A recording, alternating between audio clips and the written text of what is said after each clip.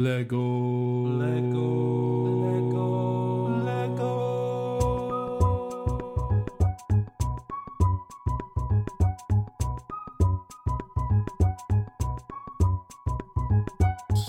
Hey everybody, welcome back to Brick. I'm your host Garrett, and this is the podcast where we talk to fellow AFL designers from around the world about their awesome creations and designs and their process behind them. And then we get down to the breaking news every Thursday so that we can get a better understanding of what Lego's been doing for the past week. So this week we have our designer interview, and this is going to be with Steve Mayers, also better known as Brick This. Steve, I just want to say thank you for coming on today. You're welcome. For everybody out there, he's done a bunch of creations, and we'll definitely get into a lot of them today, but probably won't cover them all because there are so many. Steve, if you'd like, you can tell our listeners a little bit about yourself to kick it off. Sure. Yeah, so my name's Steve Mayers. I'm based in North Shields, which is northeast England. I've been working as an independent Lego artist for about 6 years now, having got back into Lego. I loved it as a kid, but stopped playing with it probably early teens, and spent the last 10 years, 15 years before I got back into it, I was an architectural photographer. So still very interested in architecture and buildings and things, but from a photography point of view. And then rediscovered Lego. Started a sort of sideline business of doing Lego models for clients, thinking that would be very much a sideline business. But it just took off, really. So for about the last 5 or 6 years, it's been all Lego builds, primarily architecture, although the last couple of years it's diverged a little bit, more vehicles and objects and things, but still very much a focus on architecture. Awesome. I love architecture. I'm a big Lego architecture builder myself. It's just fun, seeing somebody else have built something like that, and then you get to take their design and pretty much design something similar in the best way you can, of course, with Lego. Yeah. For me, it was always, it still is about trying to represent something as accurately as possible using the medium of Lego. That's what I find fascinating, trying to get that accuracy, whatever scale you're working at, trying to get it to look as much like the real thing as possible. I think I'm a bit of a perfectionist with that kind of thing. I understand that well. I have designed many things at least 3 or 4 times until it's at least as accurate as I possibly can without destroying my budget if I want to build it. Yeah, absolutely. So you said you got back into it after, what was it? You said you were a kid when you first started, but what made you come back to Lego? Well, I think so. I probably got back into it about late 30s. So I had a good 20 years of not having anything to do with Lego. Never thought it would be back in my life. I think I got back into it because I still had my Lego from when I was a kid. My parents didn't get rid of it. And at some point after I'd left home, they said, look, we're going to get rid of this Lego unless you have it. And I took it, not because I thought I'd use it again, but because I thought my kids would eventually when I had kids. Mm-hmm. So it was there, and I just got this, this hankering to do something with it. It was a bit of a stress release thing. We got a couple of young kids, and I found it quite a stress release to start playing around with Lego again. Honestly, didn't think it would become a job. But I just found it very, very therapeutic. And the first project I did actually was designing my house as a scale model, but I did it all in the software because I didn't have enough Lego to do it, and I didn't know about Bricklink and things like that then. So I just designed it digitally, and it was very much a one-off project as far as I was concerned. But then, I discovered Bricklink, and that you can get things built for perhaps less than you would have originally thought, and it all went from there, really. Then you just kind of built, like you said, some of your architecture work. Did you build them for clients after you've designed something, or was it just more of a physical display of how their building would look? Well, to start, the first couple of years, it was just a hobby, really. I did my house at minifigure scale, and then probably I had a good year when I didn't do anything. And that was a one-off project, I thought. And then about a year later, about 2014, I came back to it, and I did an art gallery in Gateshead called the Baltic, and really got into that one. But there was no client for that. It was just a hobby build. And then I did a couple more iconic buildings from around the area. And so there was probably a couple of years of it just very much being a hobby. But I started to wonder if there could be an angle here. A lot of my clients were architects already, as doing work as a photographer. So I thought, maybe I'll put a little website together. You can do that quite cheaply now. Put a few pictures on of the builds I'd done and see if it might be a nice little sideline. And that led to a couple of projects that were kind of through photography clients, I think, or contacts to begin with. It's changed since then, but that was it was quite a quick transition from it being a hobby to getting commissions and doing work. I mean, I've done a few commissions. How did you go about getting these commissions? Was it mostly, like you said, through your architecture friends, or okay? So to start with, I put together a little cheap website through WordPress. I think I put a few pictures on of the builds I'd done. I came up with the Brick This company name. There wasn't a great deal of planning that went into it. I honestly didn't think it would come to anything. And I emailed round all my contacts and said, here's a strange thing. I've got back into Lego. So if any of you fancy me building a Lego model of your buildings rather than just photographing them, let me know. And a couple of things came from it. And I think sometimes it only takes a couple of projects to get your foot in the door with that market. And they were getting a lot of interest. And I think because I was a photographer, I had the ability to photograph my models quite well. So I think from the start that helped with things like Instagram and other social media outlets for showing them off well. And I guess there was a bit of luck in it as well. I got a couple of projects. And the other thing, I suppose, is because I was self-employed, I had the flexibility to choose what I did with my time a bit more. It was a bit of a risk, but I did have time to work on projects. And I think, I know a lot of great builders, Lego builders, who are very talented, but they've got really well-paid jobs or very busy jobs and perhaps just don't have the time to put into it. And I was in a position where I had a bit more control over my time, so I could decide to spend some time on Lego for a while and see where it went. I wish I had that kind of time. I unfortunately am one of those persons that does have a job that I can't leave yet to do it. But right. It definitely is fun because, like you said, you get time to experiment and figure things out. And it looks like one of your most iconic models is the Winged Angel or the Wooden Angel, excuse me. The Angel of the North. Angel of the North, it's called Angel of the North, yeah.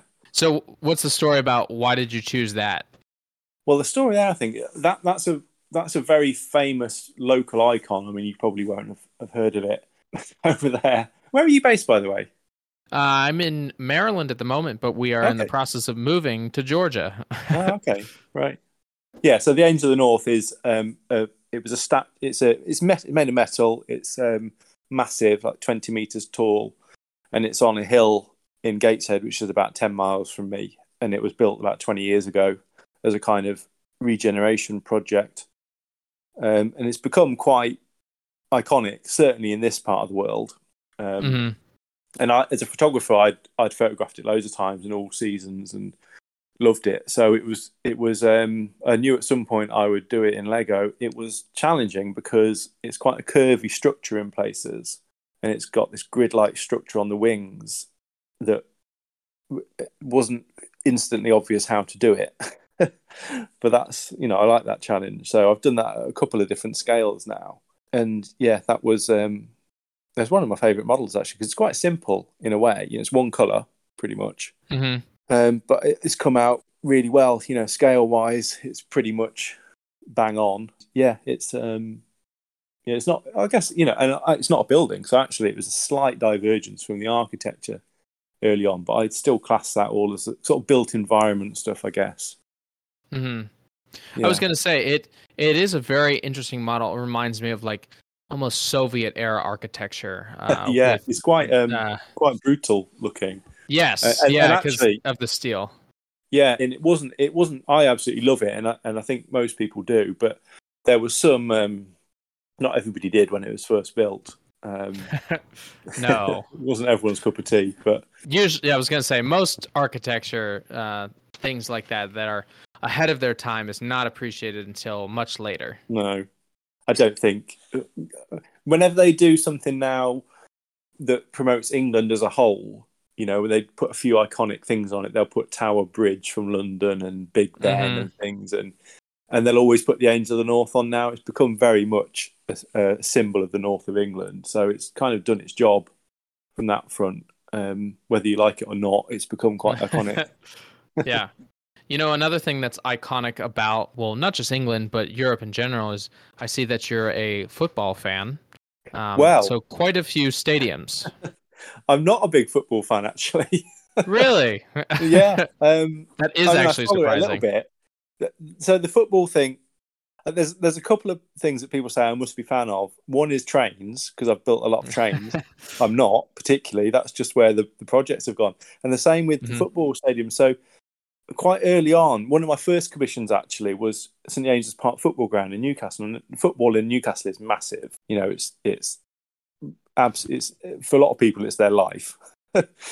And the stadium's quite iconic. So, and they commissioned me to do a model of it, the charity associated with the club, the Newcastle United Foundation. So I built that, and then they wanted a little one that they could build with kids in a hospital nearby as a sort of activity for them to do. Well, and I love doing it, but I wouldn't, I wasn't more into it. Well, I'm not that into football, so it was not particularly more exciting for me than any other project. But then the last year or so, I've started doing a few other little models that I do as really limited run sets, and I've done a few football grounds because they're popular. So I'm not a massive football fan, but you would be forgiven for thinking that, absolutely. Well, and like you said, it goes with the job, and I completely understand that. A lot of people might think that I love Star Wars. Well, they're right, but I also there are many projects that I've done that I have not been interested in, but I've done it just for that client base or the drive of people that really like something like that. And I see you've also done like Wimbledon as well, so stadium styles. Well, I do. I think. I mean, it's still architecture, so that and they're often quite iconic. This is my full-time job, so I have to think sometimes about what is going to sell well. And the football ground thing, and I've done Wimbledon, and I've done a rugby stadium as well. It was kind of a look at doing something that would be popular.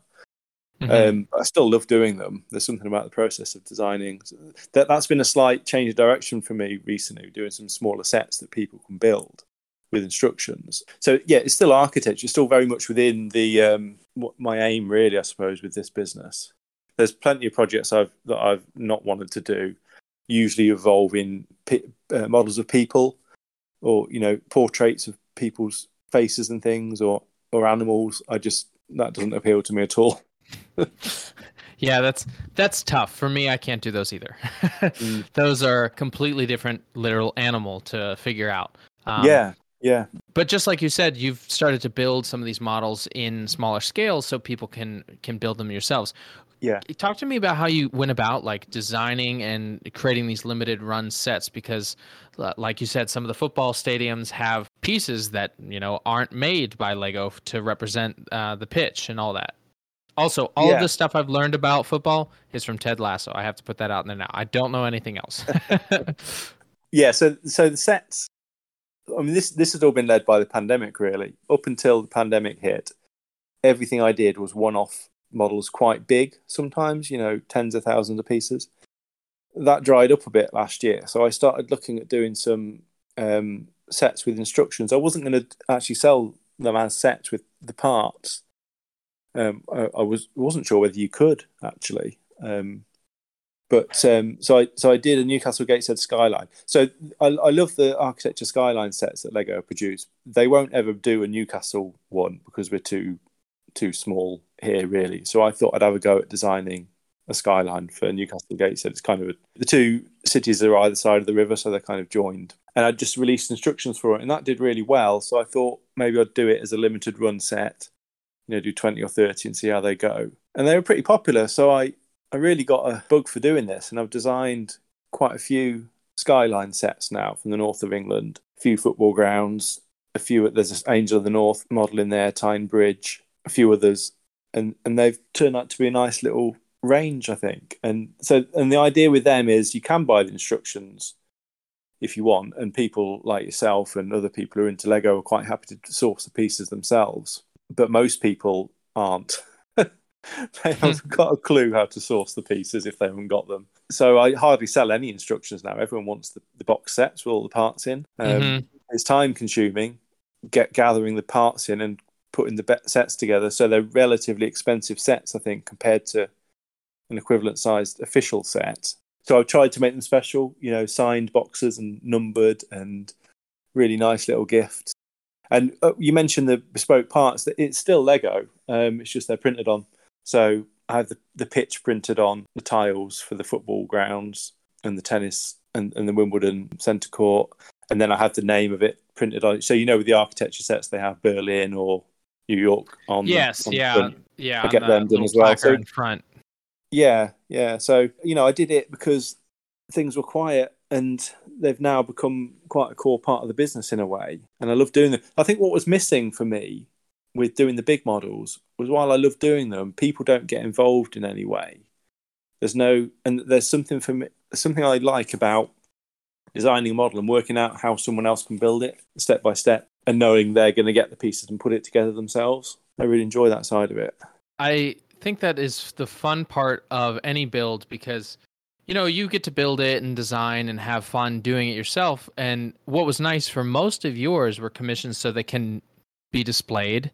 But like you said, they're not involved in the process. But now you have anyone that, wants to, they can buy it and build it themselves and have it displayed. Yeah. So the thing about a big model is it can be quite inspiring in some ways and people will love seeing them, but they don't necessarily go away and think, oh, I'm going to do that at home.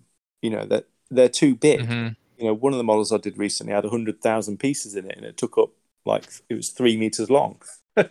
You just can't. It's almost off. I can imagine seeing that and being a bit put off trying to do something with Lego because you can't. No one's going to have enough Lego at home to be able to do that. So there's something nice about doing something smaller. It's a bit more relatable too for people, and even if they haven't got the piece, even if they don't want to buy the set, if they get the instructions and have a go at it with different coloured pieces, make their own version of it. That's something that I love about that idea, putting their own take on it. Then, like you said, some of these sets or some of the models that you've built that are super large, people are like, oh, that'd be so cool if they were smaller. And you do take the time then to even re-engineer and redesign something in a scale that somebody can afford. Yeah, and what's happening now is for quite a few clients, so a lot of the clients that I work for are their venues like museums and galleries and things. And they don't necessarily just want stuff that people look at. They want people to be involved. So my offering now sometimes is I'll do a big model for you as a centerpiece, but then we'll do some little models with instructions and you'll maybe have 10 or 15 of them at your venue that people can make when they're there and they leave them for the next lot of people that come. So that there's a bit more hands-on. And that changed the last year or so. That wasn't always possible. But, going forward, I think a lot of venues and galleries and museums and places like that are interested in people being involved and building things. So, and I quite like that. So I do a big model and then I'll do a little one with instructions that people can get involved with. And then they get to interact there, and then maybe they'll reach out to you again. It's kind of like a pass along to, oh, we had a great exhibit in this museum, and some other museums like, oh, well, maybe we want that too. And so you continue to promote your work by building your work. Yeah, absolutely. Yeah.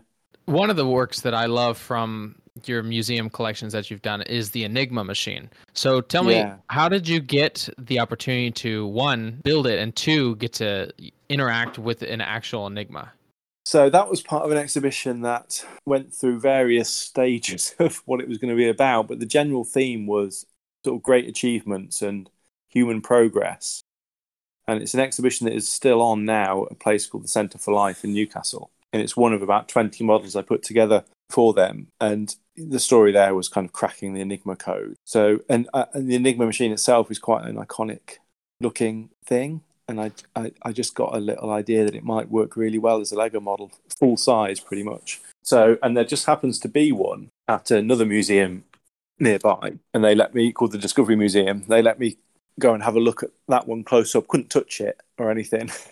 But they opened it up and showed me some of the workings and stuff. So it's kind of based on that one, although they're all pretty similar. So, and there's enough pictures on the internet to be able to to work from them. Yeah, it's one of my favourite ones. There's just something about the I don't know how accurate I ended up being how accurately I could do it. It's such a complicated machine when you open it up, all the cogs and wheels and things.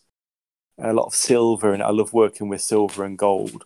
Quite a bit of special printing on it, so the keypad's got the letters printed on, and there's some nice little like edition number for the machine, I guess it is, that's printed on as well. Really went to town on that one. I mean, it looks just like it. So I work in cryptology, and we have one of these. I walk by it every day I go to work.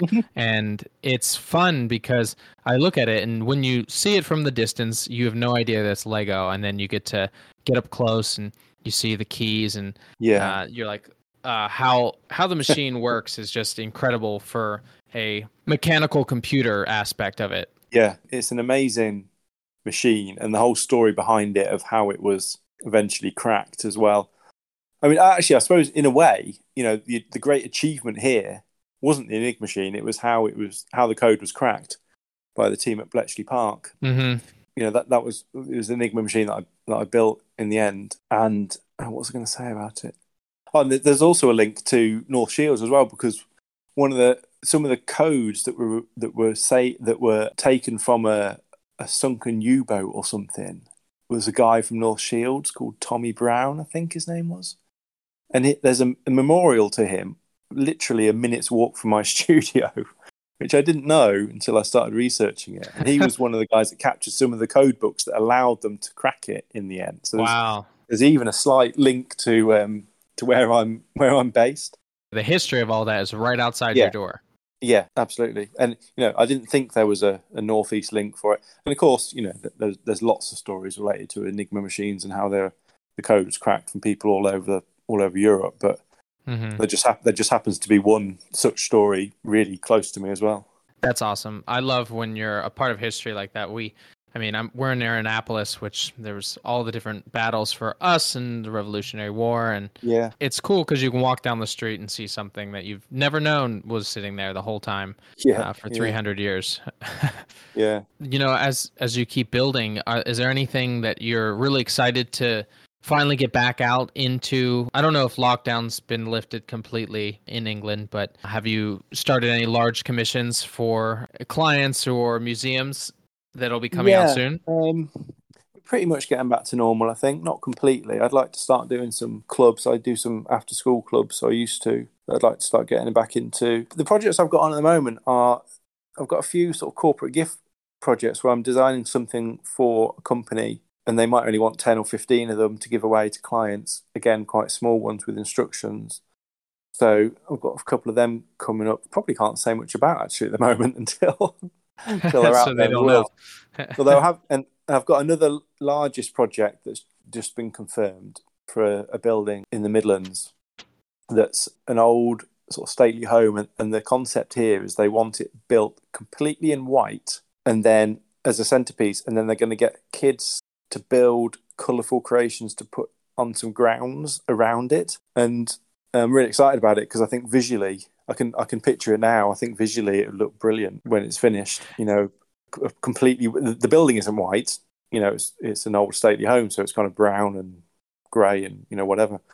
But they want the Lego model just in white, and then the colour will be added by kids building things. So that's I can see it now. Yeah, I can picture it in my head, and that's a modern centerpiece. Yes, as an art piece, because like you said, the splash of color gets not just creativity from an adult mind, but a kid's mind, which is a whole different animal. Yeah, and I think it's really saying something about a lot of places. Britain's full of them, old stately homes where you're not allowed to touch anything when you go around. All the furniture's roped off and stuff, and kids, it can be boring for kids because they can't touch anything. It's almost saying, we've got this amazing building, but this isn't the story here. The story is the people that come and see it and get involved and add to it. So I think it wasn't my idea; it was their idea. But I'm really excited to get going with that one. Yeah, that sounds really interesting. I love the idea of doing something like that, and even when you're talking about these corporate ones, it's fun because then you get to interact and see that, like, the company really knows that these people like Lego and they wanted to do something creative for them. So one of the ones I've just done, it was a company that makes welding machines, and they wanted to give a little model away with each one they sold. That's cool. I did that with actually a commission for someone does drills, and I would design the drills small, so anytime a client bought one, they would get this little mini model. Yeah. And there's nothing about the machine itself that was particularly iconic. It wasn't like an iconic building or anything. But I did another one that was a little audio mixing desk that they sent out to some of their clients. I never know what those kind of projects are going to be. One could come in tomorrow, get an inquiry tomorrow for something just as random. But yeah, I like that aspect of it, doing something, trying to make the client happy, and the feedback they get from them is usually really good. That's awesome. I don't mean to cut this short because we have people here, unfortunately, to see the house. Oh, okay. But I'd love to talk to you again to even discuss further at another time. But one thing I always want to ask before I end an interview is, how do you think Lego has affected or changed your life? Oh, I could talk about that for a long time. I think Lego is probably more important now than ever before for a lot of people who are stuck looking at screens all the time.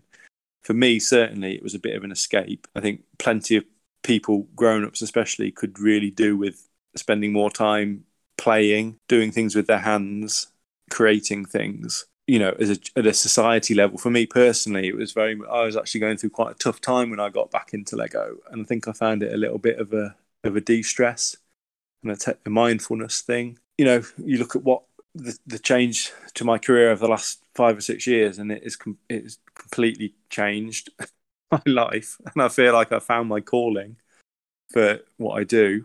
So it's absolutely changed my life. Lego has, to a great surprise. I didn't think I'd get back into it. I didn't give it any thought to Lego more than anybody else, really. 10 years ago, never bought a set since I was a kid or anything. I think even now, if I build stuff all day, but I'll still come home and I'll be quite happy to tinker around with a bit of Lego because I find it quite a stress release. I think the best word you used is mindfulness, because looking into how Lego does that is, some people have that hard part and they can now use their hands and their minds to build and create something like that. And, seeing your models displayed in the world also is helpful for other people to realize that, wow, look at the detail, but I could do that too, or I could change this. And then they might go home and do the same thing.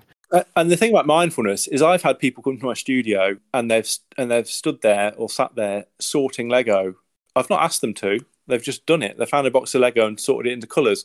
Or even just run their hands through the box, one extreme, and then at the other extreme, you get people building things. How you interact with Lego is almost irrelevant. It's what you get out of it. And for some people, they don't care about building anything. They just want to be. There's something about just touching it, I think, sometimes, and randomly putting pieces together. One of the best things, I think, if you get kids building something, halfway through, you'll say, "Oh, what are you building?" And they'll often say, "I don't know yet." They'll decide at the end what they're building. And sometimes adults will say, "Oh, I can't do Lego. I don't know what to build." And I kind of say, well, don't worry about that. Just start putting pieces together. I think at some point, a lot of people lose that ability just to do it for the sake of doing it. They need to have an aim, because everything in life has an aim, doesn't it? That's always what we're trying to do, is to get something achieved. And I think adults often can't turn that part of their brain off. So someone saying to me, "I can't do Lego," I don't know what. I find that quite sad in a way. Well, it's definitely something that people can learn. And I think definitely something I'd love to continue talking about for our next part 2 interview, if you're up for it, as I do have to run out. Yeah, sure. Let's do it again, because I know I was late, so we didn't perhaps have as long. That's okay. We'll continue this conversation. For everyone listening, thank you for listening to the part 1, and we'll get to the part 2. And Steve, hope we can talk again soon and finish up on that part 2. Yeah, happy to. Thanks very much. Thank you. Hey, everybody. Thanks for listening to the Back to Brick podcast. I apologize for having to end this so soon. Just we had some people coming over to look at the house as we are trying to rent it, since we should be moving here soon. Make sure to check out Brick This, Steve's Instagram and website. You can check out some of his builds and maybe purchase some of them. And make sure to follow us on Back to Brick 2 and subscribe to the podcast on your favorite podcast listening app. And I'll leave you, as I always do, get creative, get out there, and go build something.